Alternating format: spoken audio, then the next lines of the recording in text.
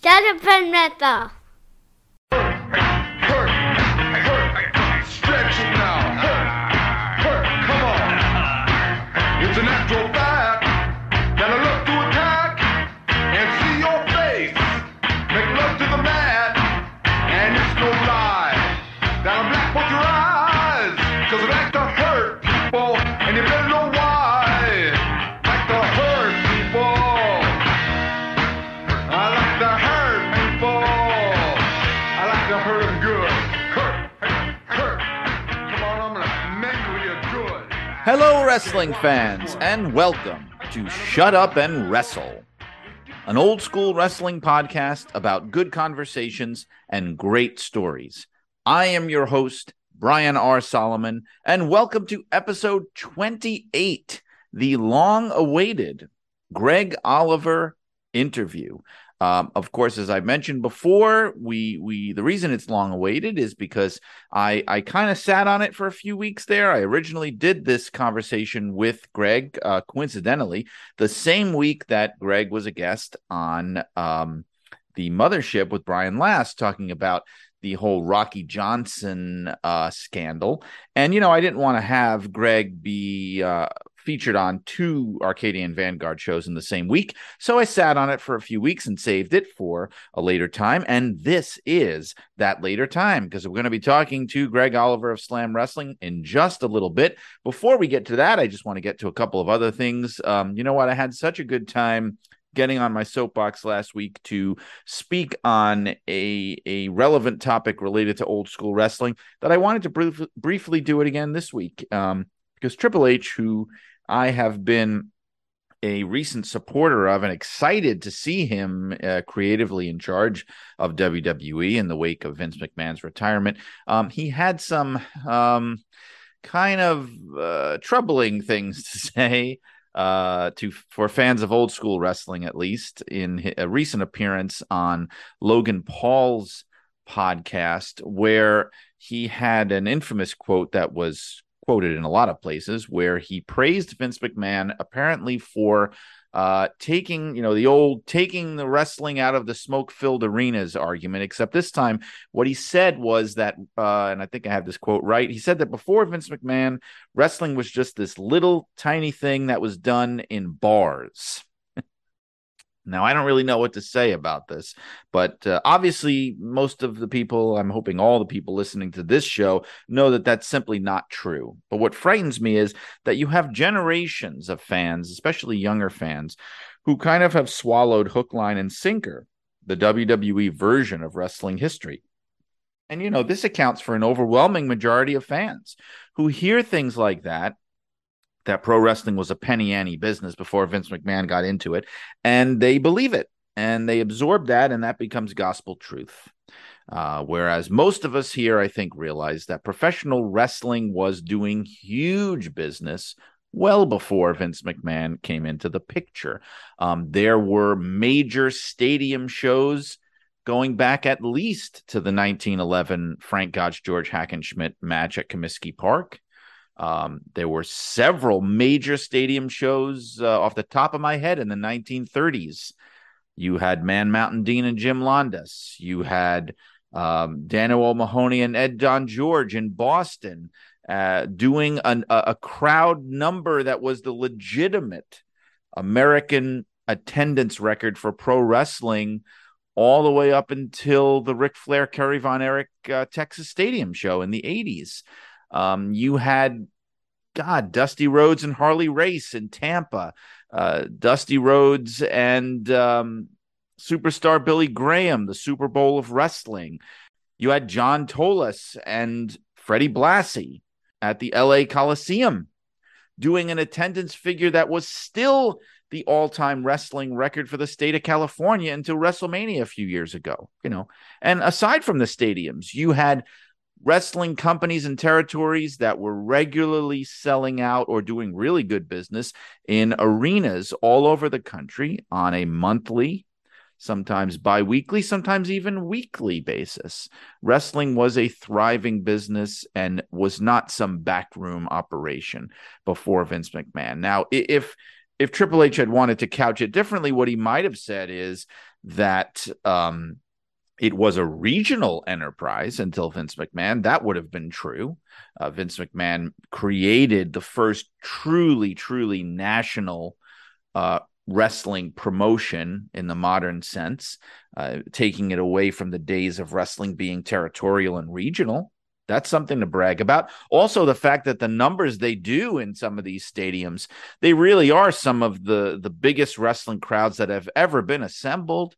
And they blow away a lot of records and set new records all the time. They could have said that. He could have said that, and it would have been factually accurate. But to say that before Vince McMahon, wrestling was this little thing that took place in bars is wildly inaccurate. And I hope that a lot of fans realize that. I mean, you would have to go back to maybe the 1870s to find the era when wrestling was pretty much taking place in the back rooms of bars, because even by the 1880s, it was already big business, and it was already selling out arenas in various parts of the country. So again, just me stepping into the breach to correct a lot of the erroneous beliefs about wrestling history that are swirling around out there. So enough of that. But speaking of Vince McMahon on that front, if you pick up the new issue of Inside the Ropes that just came out, the August issue number 23, it has Jon Moxley on the cover, you will find my brand new article on Vince McMahon that was written in the wake of all the recent Vince McMahon scandals. And it takes a look at what that kind of might mean for him. And we sort of delve into the psyche of Vince McMahon, explore his history and his background, and take a closer look at these scandals that have dogged him for so many years. If you'd like to read about that, then I encourage you to pick up issue number 23 of Inside the Ropes, on sale now at InsideTheRopesMagazine.com. And I want to quickly mention my 2 book signings that are coming up later in the month of August. If you can get yourself to Parsippany, New Jersey on Saturday, August 20th for WrestleBash 22, I will be there signing copies of Blood and Fire, the unbelievable real-life story of wrestling's original Sheik. And the following weekend, the weekend of August 26th, I will be in Albany, New York at the 2nd Annual International Pro Wrestling Hall of Fame weekend. I will have a table signing copies of Blood and Fire. If you would like to come out to either of those weekends, I encourage you to go online if you want to find out more information about either of those things, WrestleBash 22 and the International Pro Wrestling Hall of Fame weekend in Albany. But enough about that, enough about me. Let us get to this conversation that I've been waiting to put out there now for weeks and weeks and weeks, and it is finally time.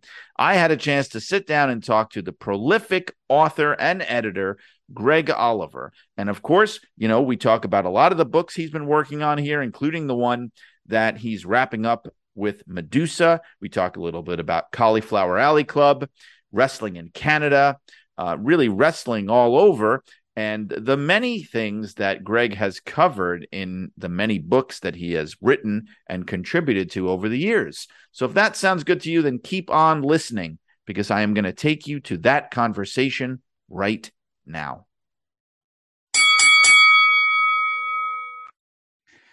Okay, so it is my pleasure this week on Shut Up and Wrestle to welcome somebody who, if you've spent any time on the internet reading about wrestling in the last 20 to 30 years, you definitely know who this is.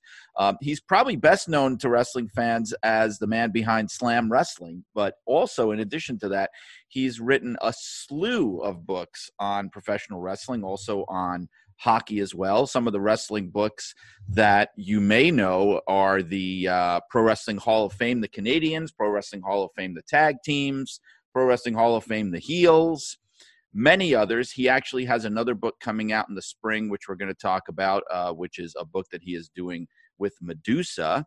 Let's see, what else can I say about this guy? He is a recipient of the James Melby Award from both the George Tragos Luthez Hall of Fame and the Cauliflower Alley Club.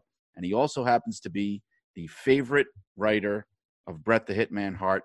I'm talking about Mr. Greg Oliver. That's me. I'm definitely a favorite of a few people. Thanks for the introduction there, Brian. Yeah, it's I am one of the few that have gotten the award in both places, and I'm excited that Steve Johnson is going to join me at the Cauliflower Alley Club, and he'll get the Melby Award there too. He told me in 2008 when we got the Melby in Iowa, he said, Greg, anytime you're over 50, someone wants to give you an award, you take it. Because I didn't feel I'd earned it at that point. So I went with him at that point and accepted it. Whereas when I got the Melby last year for the CAC for contributions to pro wrestling history, I knew I'd earned it. Let's put it that way. That was another 11 years. Well, I have to say, I was there when we're talking about the Cauliflower Alley Club reunion from last September. I was there when you got the award, and I know you're saying that you felt that you deserved it at that point, but I have to say, even then, I was struck by your humility and just your kind of self-effacing nature. And, I personally think, I know many people think that it's well-deserved, and I'm glad that you feel that way, because it is, in my opinion. It is, but I'm also Canadian, so you don't go around bragging. Right. Well, yes, I guess that's true. You guys are much more kind of low-key, down-to-earth, very, kind of self-deprecating. We're not going to get into politics too much, right? So, okay. No, please no. God, I learned long ago if I made politics an issue with this show, I would run out of guests very quickly. So we're not going to do that. But I feel like I left out so many things from you. It's just amazing to me how I think, what is it, 7 wrestling books or 8 by now? Is it? Yeah, there's a lot. It's hard to keep track sometimes. There's the 5 in the Pro Wrestling Hall of Fame series, 4 of which I did with Steve Johnson. You left out the Storytellers and Heroes and Icons. Both are really big, thick, amazing books. We did a book on Benoit. It was the quickie book that came out right at the beginning, right, with Irv Muchnick and Heath McCoy. And that was the best seller out of the whole bunch, but it was also true crime. So it sold a lot at the beginning and not as much later. But I'm finding now, if I'm at a table selling books, people are curious, and they're people who weren't alive back then or really weren't old enough to understand the Benoit stuff. I did the John Arezzi book, which is baseball, country music, and wrestling. So did I leave any? Oh, we did a Slam Wrestling book too. Right, that's right. I just saw that here on the list, and I want to say too that the reason I mentioned, those early editions in the Pro Wrestling Hall of Fame series, the Canadians, the tag teams, the heels, those 3 books came out during the time that I was working for WWE, and we were, or when I say we, I really mean I was kind of curating, kind of a wrestling reference library to have in the publications department there. I just thought it might be helpful. And so we had those books there, and those books were heavily dog-eared. We used them a lot. In fact, I think I also used those a lot when I was doing my own books, WWE Legends and Pro Wrestling FAQ. So, I mean, they're pretty, I know for a lot of us, they're among our favorite wrestling reference books. So thank you for that. Thanks. Yeah, no, I remember one of the best honors was Dusty Rhodes saying that, he made sure the books were in the library at NXT. And when Bobby the Brain Heenan told Steve and I that he kept the tag teams book in his bathroom. So it's like, that's the ultimate right there. That is great. And knowing Bobby, that kind of has a double meaning, of course. Yep. But, I'll take it. Oh, you know what, too? You know what I wanted to also say, and I forgot to include it when I introduced you, but you also wrote the Sweet Daddy Siki documentary from 2017. Yeah, well, film is a funny thing. Yes, you have to write it to get the funding. But then at that point, it wasn't really my script that they ended up using. However, I was there intimately with the project. I was there often sitting there with Siki, trying to get him to answer the questions, came up with all kinds of questions for the guests, whether it was Darlene Love, whether it was Bret Hart, whether it was, boxer George Chuvalo, or it was my idea to put him together with Charlie Pride, which was one of the best moments, absolutely, in the entire documentary when he and Charlie start singing together. I agree. And I like it because it's one of those, outside the box kind of moments. You know what I mean? It's like, it's something where you brought something to the project that other people wouldn't necessarily have done. And it kind of expanded the scope of it a little bit. I didn't expect it when I watched it, but It's a very good documentary, and I think, is it still available on Amazon Prime? Is that the best way for people to I see? hope so. I'm not That's how I 100% saw it. sure. It's definitely available in Canada through the CBC documentary, CBC Gem. It was partly funded by the CBC, so they controlled it for a number of years. That's why it took so long to get out to the bigger audience. And he's an interesting guy to me because, he goes way back in the business, talking about Siki. I mean, he's got to be one of the earliest kind of career-wise living wrestlers, and yet very, very low profile. You never really hear or see a lot of him. I know when I wrote the Sheik book, I tried to get a hold of him, and I failed because I know that he also worked for the Sheik. So, I mean, kudos to you guys for getting him out of his shell or wherever he's been. It took some convincing for sure, and it was partly because he had learned to trust me through the years. He'd often call me about old wrestlers, ask me whatever happened to them, or I'd call him when somebody that he knew had passed. So I was keeping him in the loop a little bit. So there was a trust factor, and that was a big part of it, because he still, to a degree, lived that kayfabe life, right, where he didn't want to reveal everything about pro wrestling. And even in the documentary, he doesn't reveal everything. He's still a little bit secretive about a lot of his life. Right. And I guess that's part of it too, is some of the, I mean, God, it definitely was part of it with the Sheik and even the Sheik's family. Part of it is that, I guess you get out of the business, and if you're that old or you go back to that era, you're hesitant to give up any of this, so-called secrets that you have, because it's just been burned into you to do that. I know even for years, Bruno Sammartino was like that. I mean, he eventually softened up in the later years, but he was also like that, where he didn't want to give things away. And his biography was extremely kayfabe. He gave really nothing away in that. But I guess that still is what holds a lot of these old time guys back. And it's been an interesting comparison, because I moved on to do some hockey writing, and I've got a baseball book coming out. And what I found is those guys, because their lives were lived in public and everything's documented, right? Like all the stats, like they can't go making up stories. Whereas the wrestlers, nothing's documented. They can make up whatever they want. And it's sometimes really hard to go fact check it, because, there's no record keeping of pro wrestling. And kudos to guys like Don Luce and J. Michael Kenyon and Steve Yohe and all the guys that have really tried to collect the results, so we have some sort of framework for what happened in pro wrestling, because it ain't out there. But like in baseball, I can find out, exactly what pitches were thrown in a game from 1980. It's crazy. Right. And that's also why, I mean, let's face it, like there's always these debates with wrestling halls of fame, let's say, and who's in, who's not in, who should be in. And, when you're dealing with sports, like you said, baseball or hockey or anything, I mean, you have numbers. You can look at numbers and go, well, look, let's, even if you never heard of this guy and never saw him play or anything, look at the numbers, look at what he did. And in wrestling, I feel like wrestling, it's more like when you're dealing with something like the Rock and Roll Hall of Fame, or if there was I don't know if there is, but like a movie Hall of Fame or something, where it's more, I don't know, like subjective. You can't really say for sure. It's just one of those things, like, it when you see it. Like anybody with a brain in their head is going to say, okay, Lou Thesz should be in there, Bruno Sammartino should be in there, Ric Flair should be in there. But once you get past that kind of like rarefied air, then it starts becoming, how do you really judge, Well, and that was part of the fun part of doing the Heroes and Icons book, especially, is you had these figures like a Whitey Caldwell down in like the Gulf Coast region that was just iconic, right? That everybody knew and was a massive, massive star. And yet, you go to, somewhere else, Georgia, and they don't know anything about him.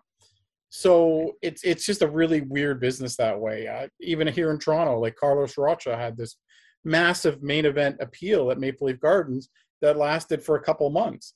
And that was it. That was his biggest run ever. But, he's not a Hall of Famer. But my neighbor, who was Portuguese, that was the first thing he asked me when he learned that I wrote about wrestling. He's like, oh, Carlos Rocha. Like that's, everybody gets a different impression from wrestling and their favorite wrestlers. And you're right. It is subjective. It is very much territorial, locational. Even today with the national broadcast we get, right, and the streaming, there's no way you could possibly watch them all. So if you're not watching AEW, you're not going to have an appreciation for, whether it's the Young Bucks or Orange Cassidy. And if you only watch WWE, you'll know nothing about those guys. Right. And from back in the day, the regional aspect is also, like you said, it's another big, obstacle, or just, it just kind of makes things more complicated because, well, you mentioned Carlos Rocha. I came across him again when I was writing the Sheik book, that he had some main events at the Maple Leaf Gardens against the Sheik. Of course, he lost. And I was, my initial reaction was, who is this guy? And I had to try to find out. But I've also, I was approached by somebody of all things not long ago, a guy who was looking to write a biography of him and was looking for, kind of contacts or information or whatever. So obviously there are people out there who remember him. I remember, I grew up in WWF territory in the Northeast United States. And when I first started to get a look at WCW, what was interesting to me was they would call back their own history. Like sometimes they would play historical clips, and the clips they would play would be Mid-Atlantic stuff, Georgia stuff from 70s and 80s. And they would be talking about people that were huge down there. They'd show Mr. Wrestling 2 or Thunderbolt Patterson and people like that, or, the Anderson brothers and Rip Hawk and Swede Hansen. And where I lived, we had a whole different pantheon. We had Chief Jay Strongbow and Bruno Sammartino and Gorilla Monsoon and the Valiant brothers and Bob Backlund and, Ivan Putski.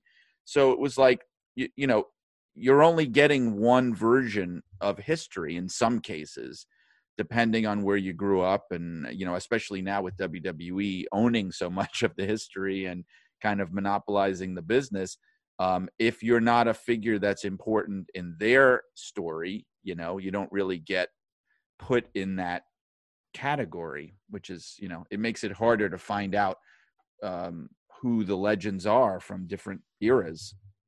Well, and they're definitely a bit lazy in the sense that they go back to the same legends again and again. Right. Even the upcoming A&E biographies they're the same old guys, right? That, again and again, like, do we really need another Roddy Piper one? Do we really need another Ric Flair thing? That's separate from the A&E thing. But I mean, it's like, these are all the guys we know. We like that the Sweet Daddy Secret, a good example, or the one that Chris Bornia did on the black ladies in wrestling, the early ones. Like, those are the fascinating ones because you learn stuff. How much are you going to learn about yet another Hulk Hogan A&E biography? Right. That's true. It's true. And it's, they're doing, I guess, what every wrestling company has ever done, which is they're educating their fans the way they want them to be educated. But unfortunately, it's a very skewed version of history. Like I said, when I started seeing a lot of that more kind of those, I guess, Southeastern legends, whatever you want to call it, when I was fairly young, it gave me this notion that, like, oh my God, there's a whole different, depending on where you lived, there's all different people that you would consider, the legends. Like in Toronto, you'd have Tiger Jeet Singh, you'd have the Sheik, and of course Whipper Billy Watson was kind of like the Bruno of Toronto. And it's interesting to me to learn about who the legends are in different parts of the country, Amen. And that's why you go to the Cauliflower Alley Club or some of these places. The first time we went in 2001, my wife and I were sitting at a table with all these guys from like the Gulf Coast region, like Bill Bowman and Jim White, who was, Jerry Lawler's first big tag team partner. Like, all these guys I'd never heard of, and they'd never been north of the border. And so it was fascinating. And I ended up, writing or talking about those guys over the years many times. Yeah. And, and I wanted to ask you about that too, because I know, from your perspective, I don't think we've ever really talked about this, but even just as a fan, as somebody who was interested in wrestling, I'm assuming it would have been Maple Leaf Wrestling in Toronto, right? That you, or am I aging you too far? No, it was all Hulkamania. It was WWF. Wow. Okay. When 84, 85, Hulkamania ran wild on me. Then I realized there was more out there, but it took a while. And you get the magazines and all that kind of stuff. No, I'm I'm not ashamed to admit it. It's just, I did miss out on a lot of great stuff.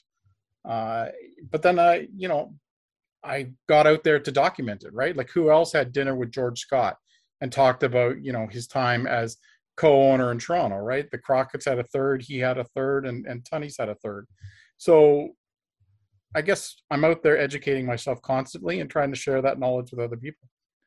That's so interesting, because I think, if I understand it right, that I think Toronto was kind of one of the first places where they really kind of successfully, meaning the WWF, successfully moved in and took over. And I guess part of that was because they had Jack Tunney on board and they had sort of like made a deal. Do I understand that right? It wasn't like a situation where they had to have this long, prolonged war over the territory. Correct. Yeah, Tunney just basically upped and moved on and said, let's work with you. But what makes Canada fascinating at the time, though, was there were different rules, especially when it came to television. So they had to do a separate show, right? They had to do the Maple Leaf Wrestling show, and they had to sell different advertising. You couldn't do the U.S. ads because you had less ad time to sell in Canada. So the Toronto office became really important because it was an example of running a country. And so they really used it for many years, and up until Carl DeMarco in the late 90s. It wasn't until the early 2000s when it got phased out, and some of the rules changed, and the internet evened everything out, right? So, you really couldn't get away. The television didn't matter as much. The internet started coming along, and Toronto was an interesting example of basically just, here's the keys, you can have it.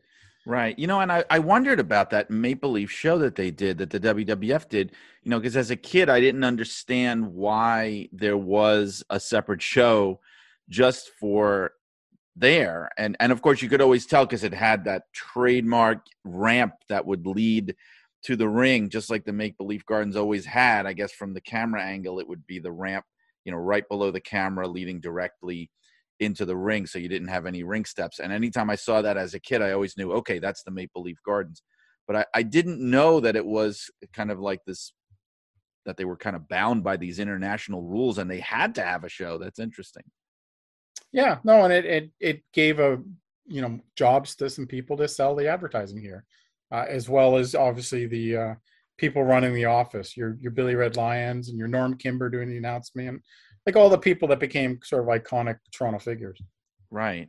So I know that, obviously this predates you, but I know you've done your homework and you've written a lot about the history of wrestling in Toronto. But, we were talking about the whole Jack Tunney thing. So Jack Tunney is there, and Frank Tunney's passed away. And Frank Tunney was a really close friend of Vince McMahon Sr., and they always had this kind of, or they seem to have this friendly relationship as promoters. Do you think that if Frank Tunney was still around, that it would have gone down the same way as it did?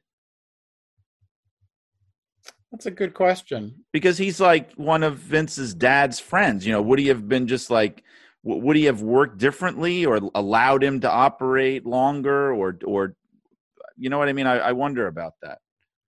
No, I think they probably saw the writing on the wall regardless. So if Frank Tunney had been around, he would have seen that, this Vince Jr. kid's got a good idea. Let's expand it.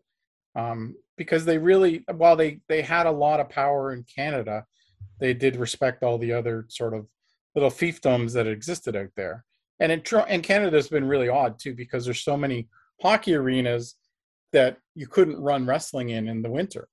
And so there's summer territories, which you don't hear about much in the US, right? Like, so the Atlantic Canada was a summer territory, Northern Ontario, and a lot of the Bearman stuff were summer territories. And even Stampede, like, they would take a little bit of a break.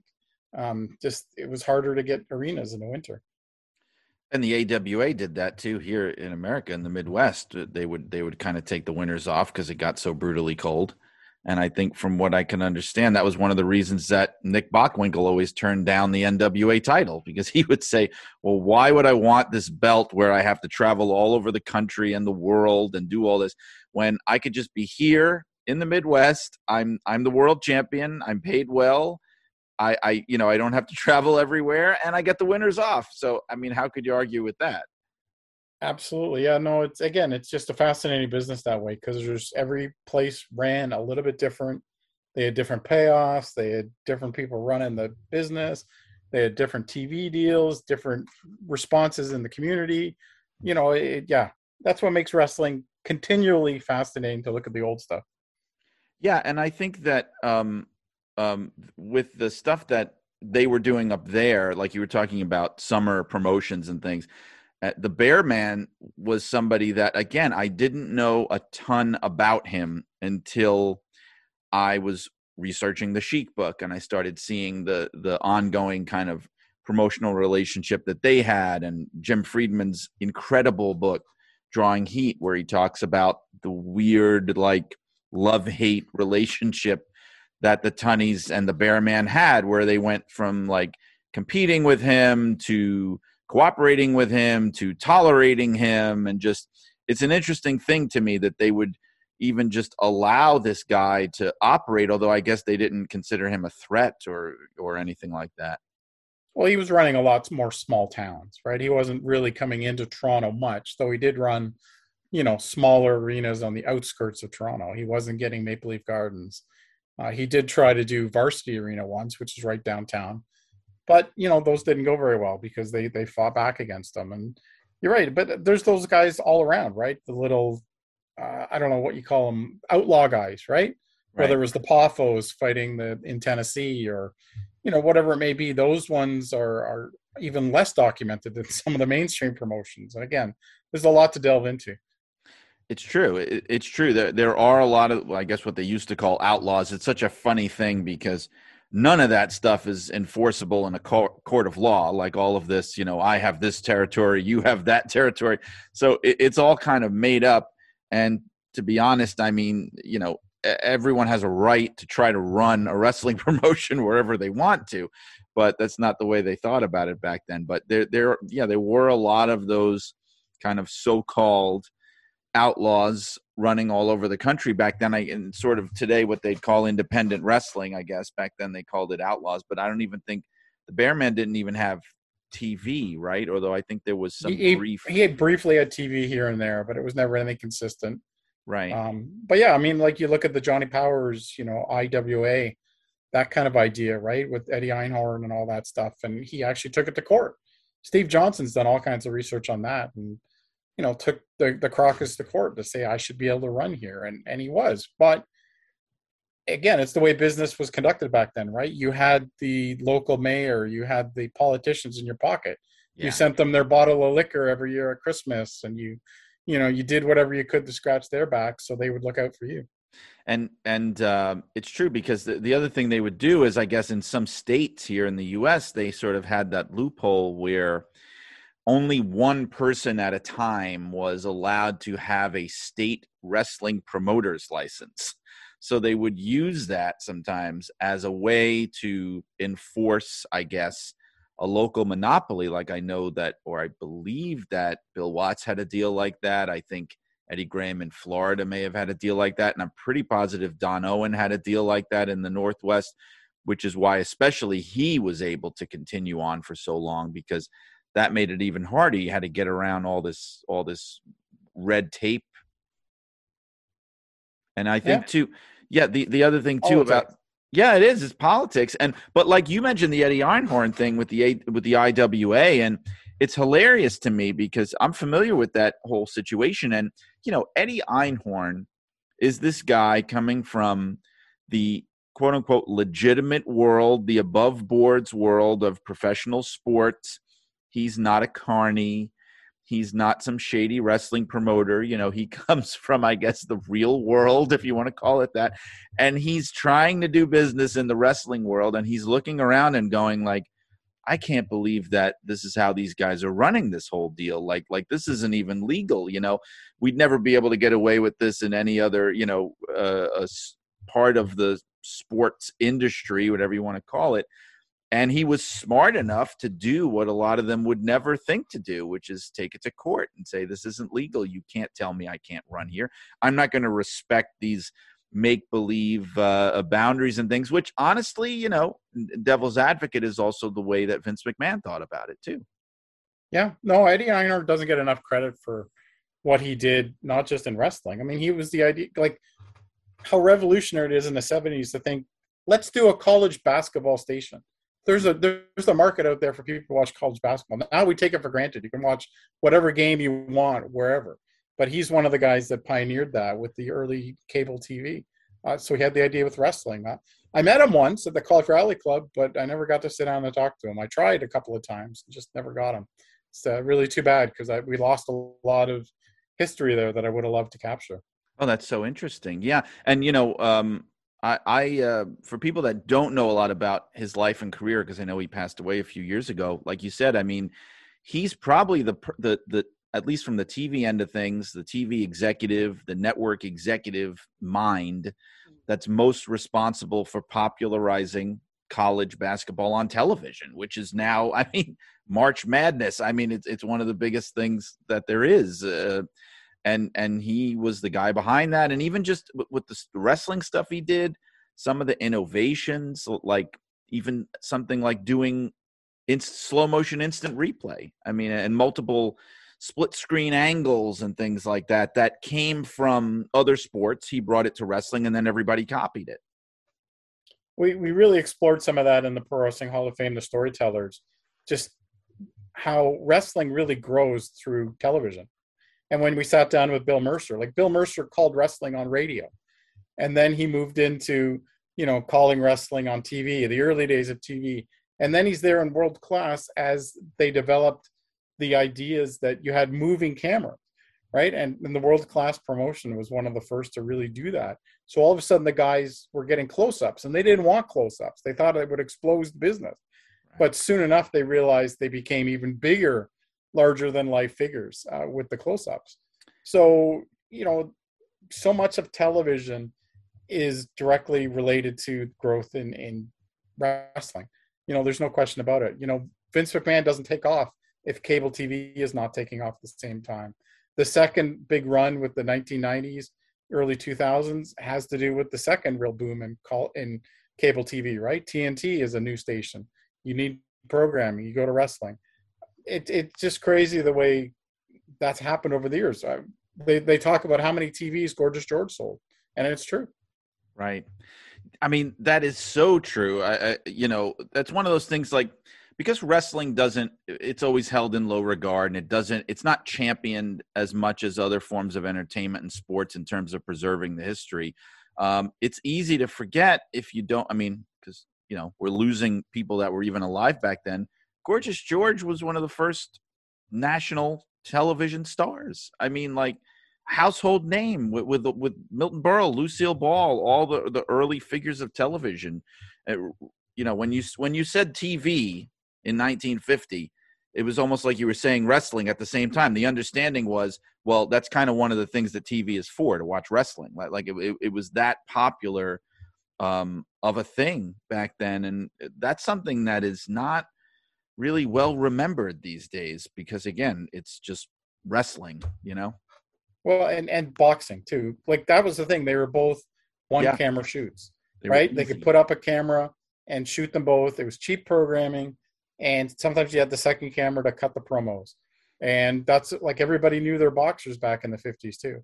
And now, right, most people couldn't name more than one or two boxers on the main stage.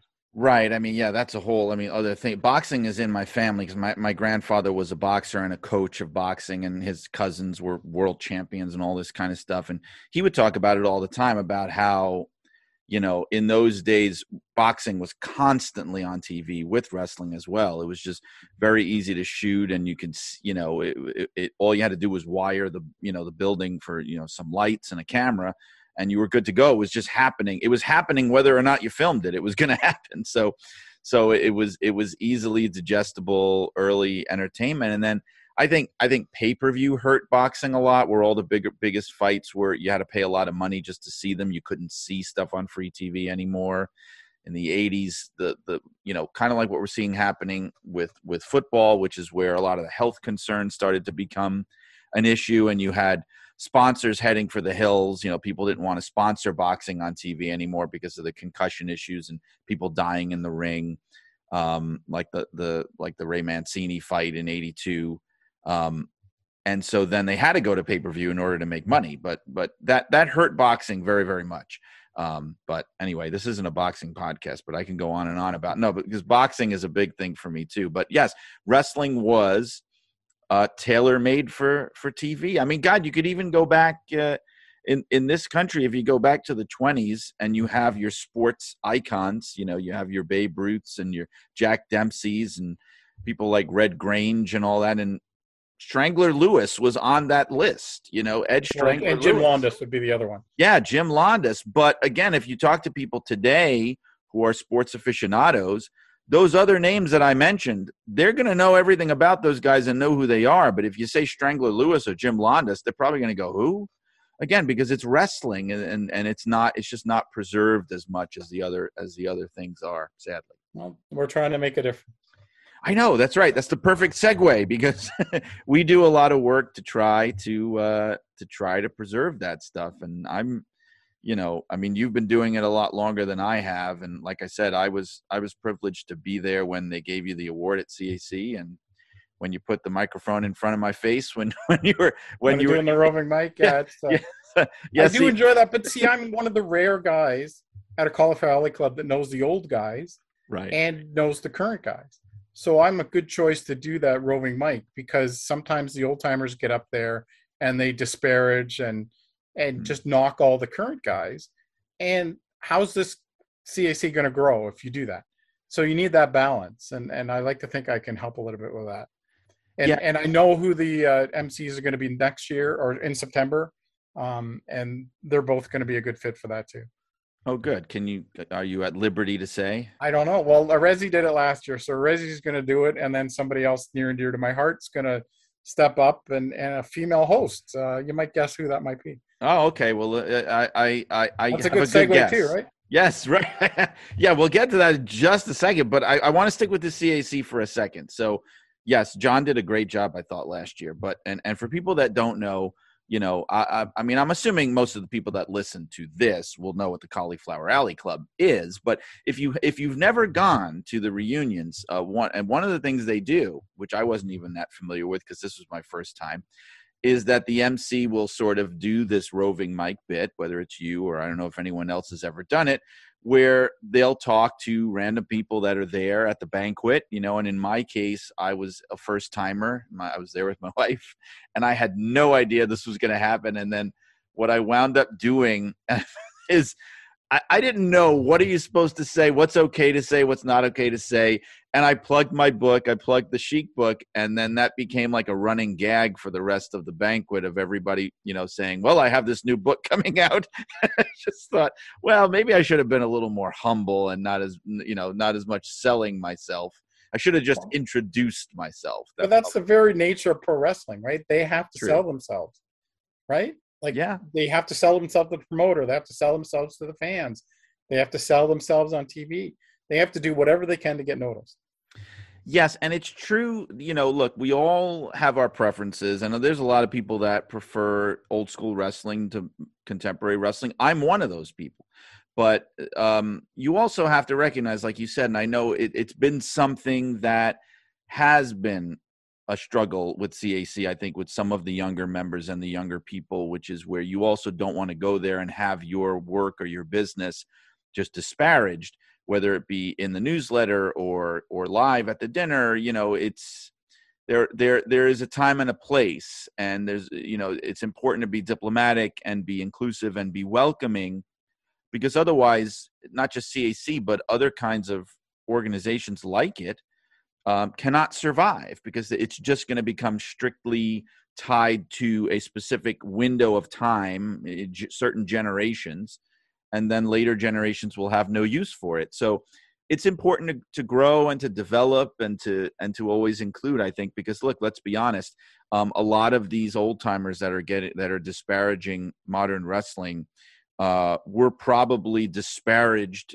in their own day by the old timers back then. So you kind of have to have a broader mind about it, I think. Absolutely. Everything changes. Watching a hockey game or a baseball game from 1950 is nothing compared to watching a baseball or hockey game today. They're just they're the same sport, but they're very different. Yeah, that's true. That's true. And you should know. Actually, I wanted to mention that because people that know you also probably know that you've written extensively about hockey as well. And you have a book coming out about the Toronto Blue Jays, I know you mentioned, which would be your first book on baseball. But also, we kind of hinted at this, so we might as well mention it. But you're done, right, with the book that you have been working on with Medusa, aka Alundra Blaze. Absolutely, yeah. It's at the editors. So with ECW Press, it's coming out. There's never been a book for adults about monster trucks. So for one, I had to do. We talk about the lack of stats and research for wrestling. Well, there was even less for monster trucks. So I had to do so much digging and heading out and finding sources and people that can really be authorities, just to try to verify some of the things that she kept saying. And so, but it's a fascinating book. She had a crazy life, to say the least, and it's incredibly revealing. I'm very proud, and she was very brave talking about a lot of things in the book. And it'll be a pretty amazing book, I think. And it hopefully will find an audience well beyond wrestling and monster trucks, because we tried to write it that way. Yeah, and I think it's a great. I mean, talk about somebody who needs to have a book done. If we're talking about that, I mean, she's a great figure. I mean, definitely, especially now in the business that we have today, where women have so many more opportunities and are so much more a part of the show than they ever were, at a higher level than ever. That people like her, who, look, it's a cliche. We say it all the time about this, that, or the other person, but who paved the way. I mean, somebody who really truly did. It's not just lip service. I mean, there were periods in pro wrestling, especially over here, where she was women's wrestling. I mean, she was like the only show in town in terms of like star power, It's funny. I was just yesterday for slamwrestling.net. I was talking to Jordan Grace, who's the Impact Knockouts champion, for an interview. And she mentioned, they're going to do a taping at Center Stage in Atlanta, which is, of course, where WCW, recorded so many of their broadcasts. And then I mentioned to her, well, I'm really impressed how far the women have come, because I talked to both Missy Hyatt and Medusa, and they basically would get a broom closet, and they'd have to set up all their makeup and do everything there. They were the only two women on the show. And now you get an entire Knockouts division there. I'm pretty sure they have more than a broom closet when they go to do the taping. Yeah, I would hope so. And yeah, I mean, it was, look, we know this. Women's wrestling for the longest time was treated like a sideshow. It was like an oddity. It was like a freak part of the show. Some kind of lurid thing that, oh wow, there's women coming to town next week. Women and midgets. Yep. Or some guy wrestling a bear. Oh my God. It was this weird, freakish thing. Just the visual of seeing women rolling around on the mat and fighting each other, like it was some forbidden thing that you couldn't see. And it's really come so far. That's why one thing, sometimes when I have conversations with people about women's wrestling, and I know, look, I'm not a woman, I'm a man, and my views are, or maybe different or whatever, but I think some perspective is needed, because sometimes I'll have conversations and people will go, oh man, women's wrestling right now is awful. Man, this is just what are they doing? This is a mess. And oh my God, they're not pushing this person. They're not pushing that person. And I'll go, you know what? Okay, yeah, you're right. It's not maybe as great as it could be in our minds. And there's certain things that could be done better. But my God, we're living in a golden age of women's wrestling. The last decade or so, or close to a decade, I mean, there's never been anything like it. And I mean, yeah, there's ebbs and flows and peaks and valleys, but I mean, even in my own lifetime as a kid, I can remember times when, there weren't even any women, or you'd have like, and Medusa knows this well, where the whole women's division would be the champion and her challenger. And that was Right. it. And every match was a match for the title. There was no other, type of women's wrestling going on. Or you had stuff like Glow, which everybody loves it and it's entertaining and it's funny, but it's not what they're going for today in terms of women's wrestling. So, I mean, I think sometimes some perspective is needed. Yes, do I think that there's room for improvement? There's always room for improvement. But I mean, this is like in all of the history of professional wrestling, this is the time to be a women's wrestler, That's a good point. Yeah, no, I think you're right, and they've come a long way, and I know Medusa is a big part of that, um, and that's what makes it fun to tell her story. Yeah, wow. I mean, God, I remember, I knew about her as a kid from wrestling magazines. Of course, like we would always learn about things that we couldn't see on TV, but the first time I really got to see her regularly was when she came to the WWF. And the stuff that she was doing. I mean, I'd seen her in WCW, but at that point, like early 90s, they were kind of just having her as a manager when she was with the Dangerous Alliance and with Paul Heyman and that. And, but to really see her work and the stuff she was doing, like with Bull Nakano and Aja Kong. And I mean, it was like, it's the same way I felt about the Jumping Bomb Angels in the 80s, where it was like, no one wants to say this, but these women are having the best matches on the show, time in and time out. It's like the stuff that you look forward to the most.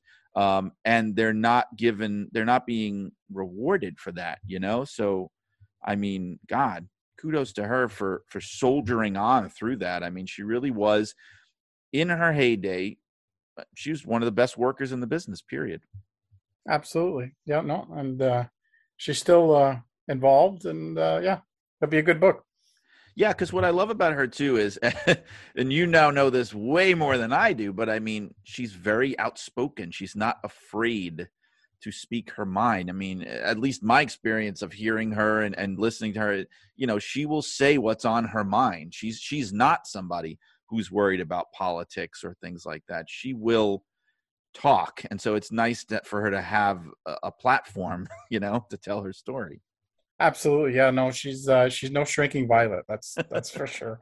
She loves to really be opinionated, and where's the contrast? And it's just a different world, right? Is that John Gibbons was the manager of the Blue Jays, and I'm working on his book, and they're both coming out in the spring. But John doesn't really throw very many people under the bus at all, right? He's still got the possibility he can be out there managing again at major league teams. So, he's got a different sort of perspective on what he wants to do. Medusa, she burns every bridge she can. So, if necessary. Well, good for her. I mean, because look, especially for the women, and especially in that era, they had to deal with a lot of crap. They had to swallow their pride a lot and deal with a lot of stuff that even the male wrestlers didn't have to deal with. So, good for her that she feels that she can let it all out. I mean, God knows she's earned it, having to deal with all the things that she dealt with. Like, I know, one thing that I had heard her talk about was how there was a time where she just walked away from it because she just felt like, I'm not going to get anywhere with this. Like, what opportunities are there? And this was like well before she came to the WWF. So thankfully she thought better of it, I guess. Yep. Yeah, no. And there's all the Japanese influence that she brought to, North America wrestling. I mean, she's not the only one, obviously, that did it, but she was the first one to go live there and train there as far as a Gaijin, and brought back that style. And that's really what we have today. Right. Like, I remember when she brought Bull Nakano to it, or I guess when WWF brought Bull Nakano in to work with her, and they showed a highlight of the match they had in Japan where she won the title, and it was like nothing I'd ever seen at that time. You're talking like 1993.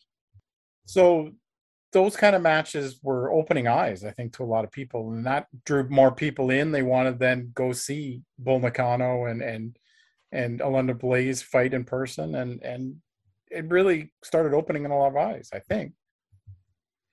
I think it did. I mean, it was a little disheartening that they then just sort of like phased out the women's division, and then they brought it back, and for a while it was kind of just cheesecake and that sort of thing. But again, you'll hear with a lot of the women who came later, and I'm sure you heard a lot of it, where they'll mention her as somebody that was an influence on them or made them want to do it or made them see that it was possible that they could actually succeed. Absolutely. Yeah. Beth Phoenix had a poster of her. Those kind of things are what makes this business fascinating, because yeah, you don't get anywhere on your own. There's always somebody that came before you. And again, that's the historian aspect of what we do. Yeah. I mean, now we're even at the point where some of the people that were inspired by Medusa are now the people that inspire, a new generation of women. Because then there's women that'll point to Beth Phoenix or Trish Stratus or Lita, people that came after her that, were inspired by her. And now, it kind of continues on in that way. Well, but that also goes to what we talked about, how the winners are writing their history, right? And WWE loves to push Trish, who's a friend, and Lita and all them, as they were so groundbreaking, this and that. And so many other people never get mentioned. Your Heidi Lee Morgans, your Leilani Kais, those kind of people that were deeply influential, just never get mentioned. That's true. I can remember the first time, and I think it was John Layfield. I give him credit for this, but on commentary, somebody talked about Mildred Burke.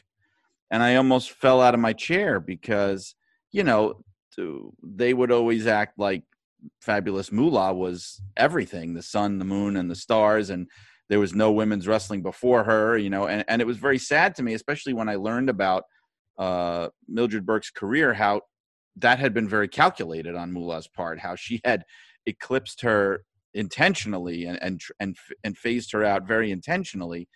And to see, them, and now they will regularly mention her again, and it seems like maybe in light of not wanting to talk so much about Fabulous Moolah anymore, now they can point to Mildred Burke as the pioneer of women's wrestling. But it's interesting how sometimes the history can shift like that. Yep. Well, and nobody talks about Clara Mortensen, who was married to Paul Bowser, and like all these things that politics matter so much. Again, whether it's a relationship, whether it's in pro wrestling, and how you're getting, whether you know the booker, how you know the booker, whether the booker goes drinking with your husband or whatever it is, right? However these guys get pushed, it's not any different today. It's not just about talent.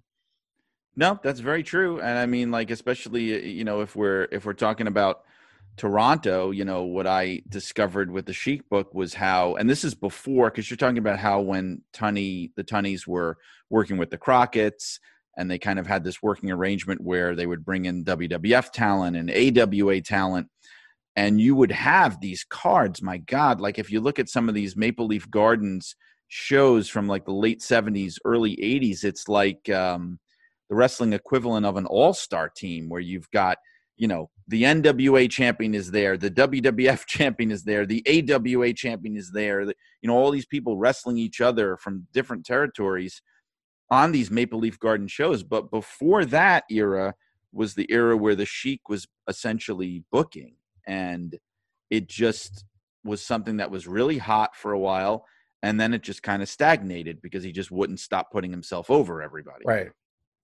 And people just got sick of it after a while. I mean, he's beating everybody. Like I talked about it in the book, where they're watching Lou Thez come in, Killer Kowalski, Bruno Sammartino, Gene Kaniski, Dory Funk Jr., Jack Briscoe, like world champions and coming in, and even they can't beat him, or they're losing by DQ or something.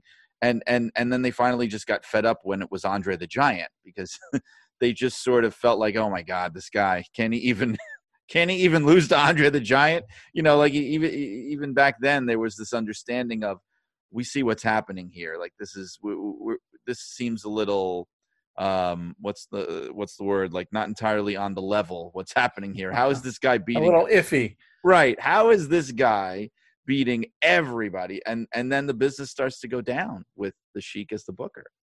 Yep. Put yourself over. Booker's rule. Yeah, I mean, it's that tried and true curse of wrestling, the curse of the wrestler booker. It's like the player manager. It's like what people, it's so funny. It reminds me of what people used to say about Pete Rose when Pete Rose was going for the all-time hit record, right? He was trying to break the Ty Cobb record.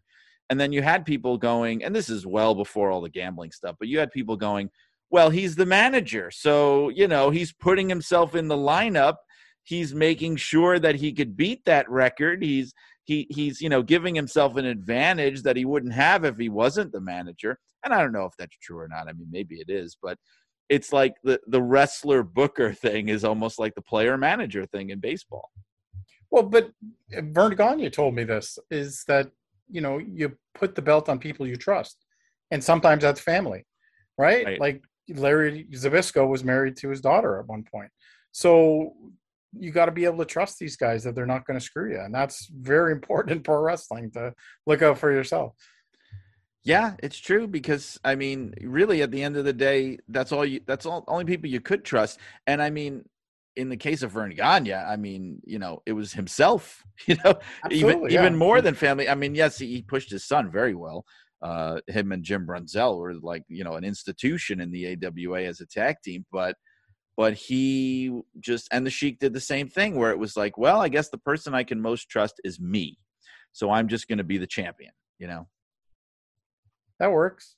Yeah. But at least with Verne, he trusted Nick Bockwinkel for a while there. I mean, he let Bockwinkel run with it when he, of course he had to have that last run at the end and win it back, and then, retire. I guess he was in his 50s by the time he finally decided to walk away, like really, truly walk away. Yeah, no, it's, wrestling's fascinating that way, right? It's like why somebody became champion as opposed to just that they became champion, right? It's pretty easy to say the Colorado Avalanche have been playing great. They deserve to win the Stanley Cup. But when wrestling, it's like, well, there's 18 different reasons beside the fact that he looks good and can wrestle that somebody gets put on top.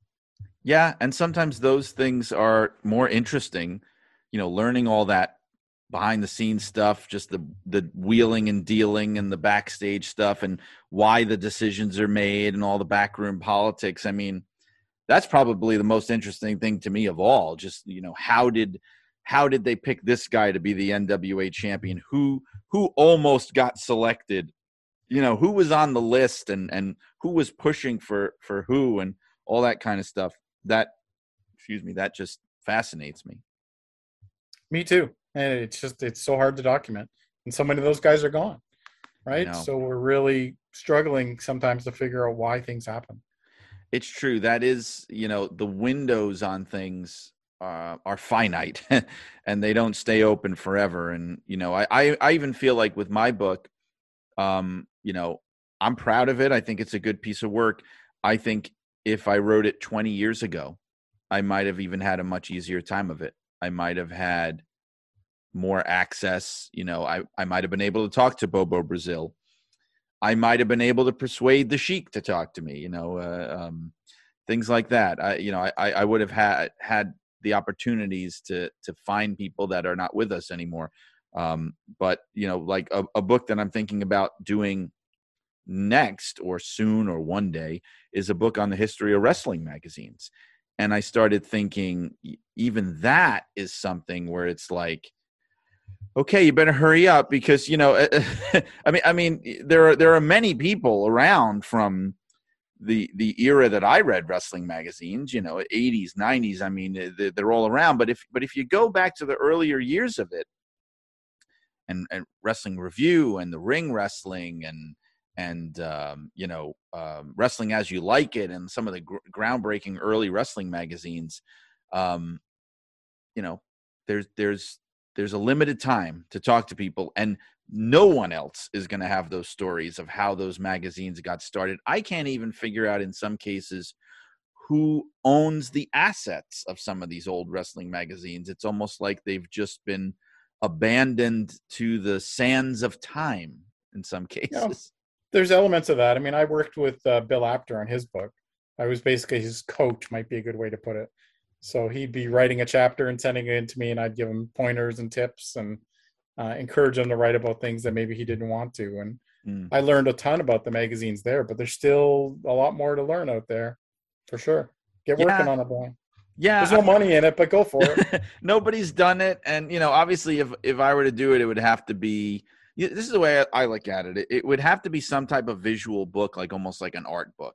And look, if they can put out coffee table art books on pulp magazines, adventure novels, every era of comic books imaginable, even men's magazines, what have you, from pop culture history, then somebody could do something on wrestling magazines. And I think there's a market out there for that, even from just a kitschy pop culture history perspective. And I am going to find out if there's a market out there if I decide to do a book like that. Yeah, it sort of makes you wonder how the Theo Arad book did that, was out in Right. LA. Again, that's somebody we saw in all those magazines. His pictures were everywhere, but they did a tribute book to him, and I no idea how well it ever sold. Right, because I mean, God, probably the most. I mean, I don't think you get much argument against it, saying that he probably was the greatest photographer to ever shoot pro wrestling regularly.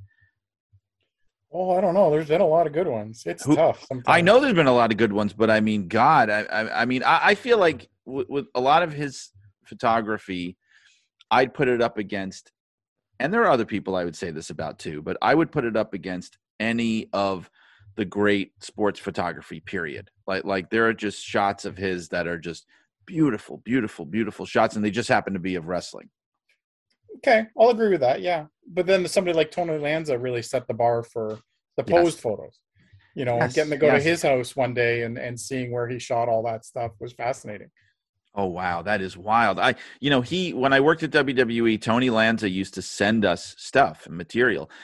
At that time, they weren't doing a lot of historical stuff. They do more historical stuff now. Back then, they really weren't, and it really didn't go anywhere. But I remember, because I was an editor, so a lot of it would be coming to me, and I felt bad because he was a very old man at that point, and I think he was looking to maybe sell off some of his archives and his things, and there just wasn't a lot of interest at that time within WWE. I wonder if he was around to do it now, if things would be different. I don't know. He was pretty old when I met him. But Yeah. yeah, that's one of the great things about this business is I've gotten to meet so many different people because I tried. Right, I went out of my way to do it. That's all it takes. Yeah, exactly. You're going to be somewhere. You meet with somebody. It can be a fascinating business that way, and you get to learn different things. You make contacts that pay off down the road in ways you never expect. Yeah, well, look, I mean, if anybody's been proving that, it's us. I mean, building the relationships that you've built over the years and that I've been trying to build over the years in the business. It really does pay off if you stick with it. And wow, I can't thank you enough for even agreeing to talk about this stuff with me. I really do appreciate it. It's one of those things, Brian, where I think we could have talked for another couple hours easy, but that's the nature of this, right?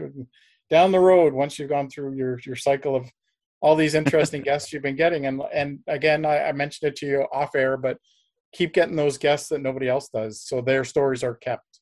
How many times do we need to have your Hacksaw Duggan or your Shane Douglas on podcasts? And they're all good guys, but let's get the different people out there. Even just on slamwrestling.net, we ran an interview with Ranger Ross. Who else talks to Ranger Ross? Not enough. Right. So let's keep it up. That is what I've been trying to do. And thank you for that. I mean, I'm trying to what I do, even getting the former Titan Tower employees and people that I worked with who have these incredible stories. And sometimes when I do talk to people that are very frequent podcast guests, and you hear a lot from, like I talked to, Blue Meanie or Rob Van Dam, I try to talk to them and ask them about things that they aren't used to talking about. You know what I mean? Like I did a whole hour with the Blue Meanie, and we almost never talked about ECW. I mean, that's awesome. We talked I love about that when you're doing an interview with somebody, when they say, "I never get asked that." Yeah. Thank you. That's the most beautiful things you can remember. And they're not always wrestling that you get that with, but when you do your research and it pays off, that's where we get off as writers, I think, and researchers. Yes, and like you said, I mean, we could go on for hours, but the thing is, that's where the repeat guest appearances come in, because I like that. I'd rather have it be where you still have a million things you didn't get to than just kind of running out of stuff and not having anything to say, which has never happened to me yet. So I haven't repeated any guests yet so far. But I definitely will be, because almost everyone I've wanted to just keep going, do another hour right with. So it'll be happening, and I hope you'll agree to come back when the time comes. Well, I'm sure the pay will go up, right? So it's all good. Yeah, it'll be exactly what you got paid for this one times 2. So awesome. Yeah. Okay, well, I get to plug everything. Oliverbooks.ca. Yeah, please do that. Is where you find all my books, and slamwrestling.net for all the wrestling writing that we do. And the Medusa book, do you want to give a little? Well, it'll be out. There's a little bit on it at oliverbooks.ca, but yeah, it'll be out next spring. And the John Gibbons book, which is just called Gibby, will be out in the spring too. It's going to be a crazy year for me in April, having both books out at once. Wow. Amazing. And are you going to be at CAC again in the fall? That's the plan. Yeah, no, Steve Johnson's supposed to be he's getting the Melby Awards. So right. I better go there to mock him at least. So so they got you and now they're going to get him. It's like, is it like a package deal where they like required to give it to both of you, or? No, I was pleasantly surprised. I was part of them bouncing around the ideas for some different names. But I sort of recused myself. I just sort of said, you know how I feel about Steve and he deserves it. 100%. Oh, that's awesome. He's been a mentor as well as a friend and a co-writer. He's the kind of guy that would encourage me to make that next call, which is what it's all about, right? Sometimes you make that next call. You just do that next thing that makes it a better story. Absolutely. Well, then I guess we'll see each other then. If we don't have part 2 before then, we will definitely see each other in September at Cauliflower Alley. I look forward to it, Greg. Thank you. Thanks, Brian. There you go, folks. My conversation with Greg Oliver, finally revealed for all the world to hear. I sincerely hope it was worth the wait, and I sincerely thank Greg for consenting to give some of his time to have that conversation. I'm looking forward to seeing him again next month at the Cauliflower Alley Club reunion in Las Vegas. I'm also looking forward to the future guests that we will be having here on Shut Up and Wrestle, because next week will be a dear friend of mine for next week's episode. He is the beloved and esteemed wrestling memorabilia collector and longtime fan, Tom Burke. He will be the guest for episode 29. And guess what? For episode 30, we've got a big one. We've got a doozy for the 30th episode of Shut Up and Wrestle. It's going to be the Taskmaster, the Prince of Darkness himself, Kevin Sullivan. And as if that's not enough, also coming down the pike as a guest on Shut Up and Wrestle, I have one of the esteemed Hart dynasty, Ross Hart, the brother of Bret the Hitman Hart, son of Stu and Helen Hart, will be a guest on Shut Up and Wrestle. So keep on listening in the weeks to come. There are so many places for you to listen. Of course, there's our website, suawpod.com. You can find this podcast wherever you find your podcasts. That means Spotify, Podcast Addict, Podbean, Google Podcasts, Apple Podcasts, wherever. And especially on Apple Podcasts, if you feel so inclined, please leave a review for Shut Up and Wrestle. Of course, only if it's positive, but please leave a review. Just kidding. You can say whatever you want. And while you're at it, why not join the Facebook group for Shut Up and Wrestle? We've got one. Just look up Shut Up and Wrestle with Brian R. Solomon on Facebook, and you can join the conversation all about this show. If you're interested in buying a copy of Blood and Fire, the unbelievable real-life story of wrestling's original Sheik, you can get it on Amazon in digital, print, or audio form, audio narrated by myself. If you would like to buy an autographed copy, you can reach out directly to me at brianrsolomon@yahoo.com. As well, if you want to buy the magazines that I write for, I mentioned at the top of the show, InsideTheRopesMagazine.com. Also for Pro Wrestling Illustrated, go to pwi-online.com. If you're looking for me on social media, I can be found on Instagram and Twitter at Brian R. Solomon. And you know what? On the Twitter, if you would like to contribute to this show and the things we do here, there is a button on my Twitter account, and I'm not too proud to plug it, where you can send funds my way in support of Shut Up and Wrestle or in support of the writings of Brian Solomon in general. Again, that's Brian R. Solomon on Twitter. Also, on Facebook, there is my author Facebook page. Just look up Brian Solomon Writer and you will find it. And on any of those social media platforms, you will find the link to my author web page. Of course, as always, Shut Up and Wrestle is a production of the Arcadian Vanguard Podcast Network. And as always, this has been Brian R. Solomon asking you to keep those cards and letters coming in, and saying that only you can prevent forest fires. So long, wrestling fans.